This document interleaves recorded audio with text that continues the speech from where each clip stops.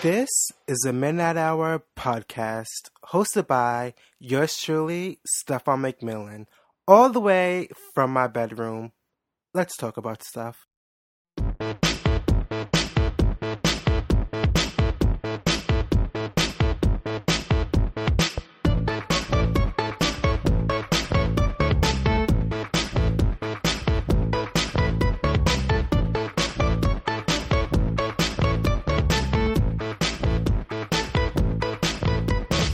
Hey guys, it's Stefan. This is the Midnight Hour podcast, episode 5.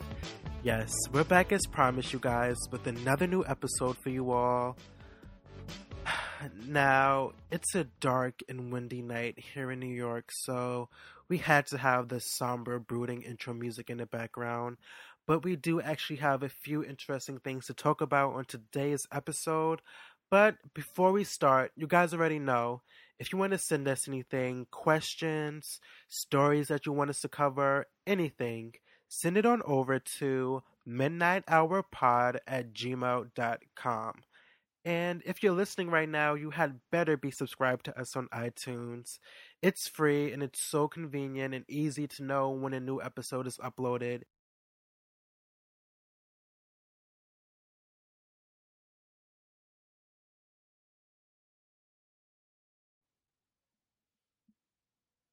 You'll be notified on your iPhone, your iPad, your iPod, whatever device you have that's running iTunes. It'll let you know when a new episode is on. If you don't have iTunes, you can check us out on SoundCloud as well as YouTube. That's Midnight Hour Podcast. Now, when we come back, we're going to talk about the Grammys, Kanye West, and what it means to be basic. We'll be back in a second.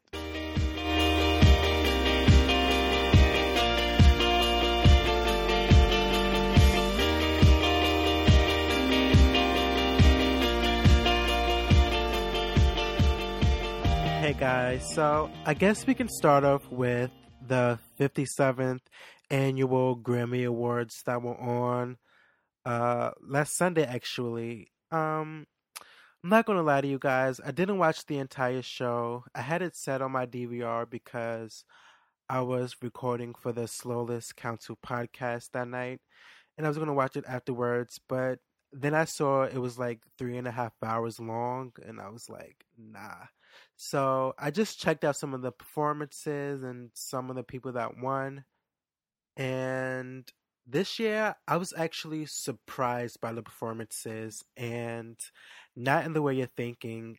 To me, as a whole, everyone was so lackluster. And honestly, I'm not exactly sure what I was expecting because I know this isn't the VMAs. Like, it isn't supposed to be this big spectacle, but still, everyone was so boring and lackluster and just didn't even have any life. Even Madonna. Okay, speaking of Madonna, let's talk about her performance. Now, to me, even if I don't like her new music that much at all, I still believe that Madonna is still one of the best pop performers that's out right now, regardless of her age. And I saw the staging and I saw the outfits. I loved it all. The song was cute, I guess, but I was let down by the dancing. For me, Madonna is known for her, I guess, athletic dancing style, I'll call it. But this time, she was a little slow and behind with the choreography, and that made me a little sad. But I guess, yeah, she's 56, so what did I expect?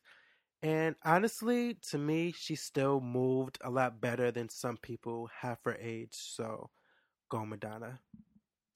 Who else performed? Rihanna and Kanye West featuring Paul McCartney. That performance didn't do anything for me.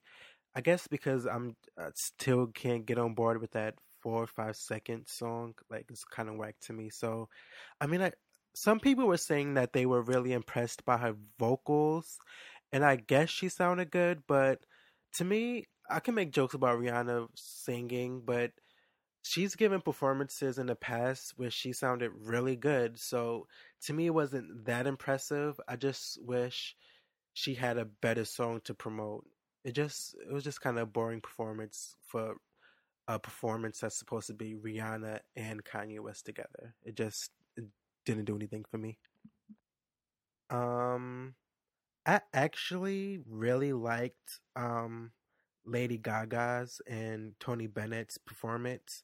I feel like nobody talked about that performance, and maybe it's because she didn't have the crazy outfits, the crazy entrance, and the big pop song. But to me, this was one of my favorite performances that she's put on in a really long time.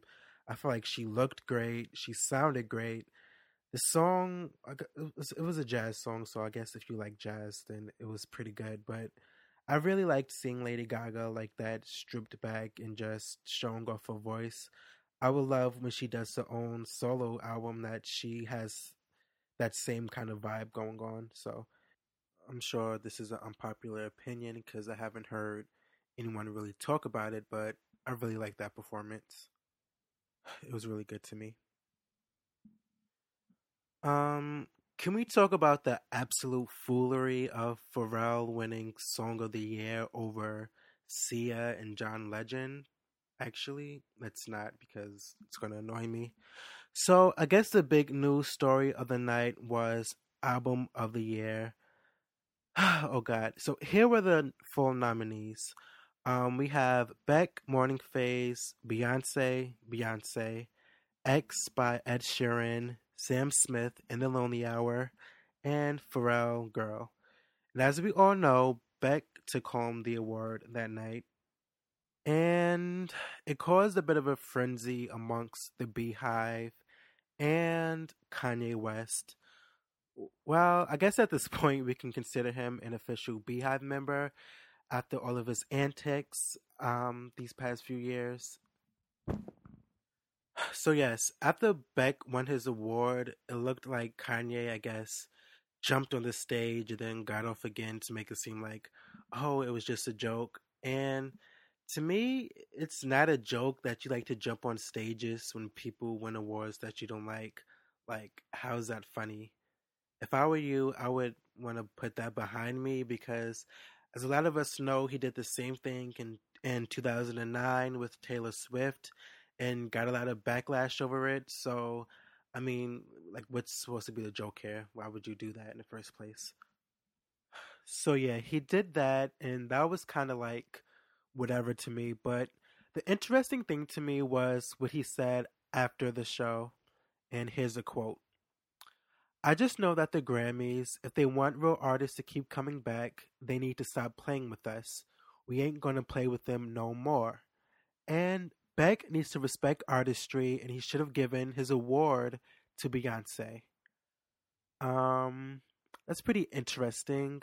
First of all, I find it funny that he's saying Beck needs to respect artistry when it seems Kanye doesn't even respect his own artistry with these whack albums he's been releasing in these last couple of years. Also, Kanye doesn't seem to care about respecting artistry when it comes to throwing a fit over other people winning over him at award shows like he seems to always do.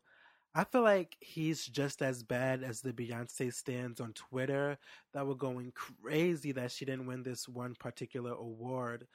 I'm just curious if they actually know how an award show works. Like, one person has to win, another person has to lose. Like, that's just how it works.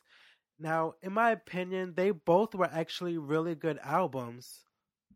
Beck is amazing because he writes all of his songs.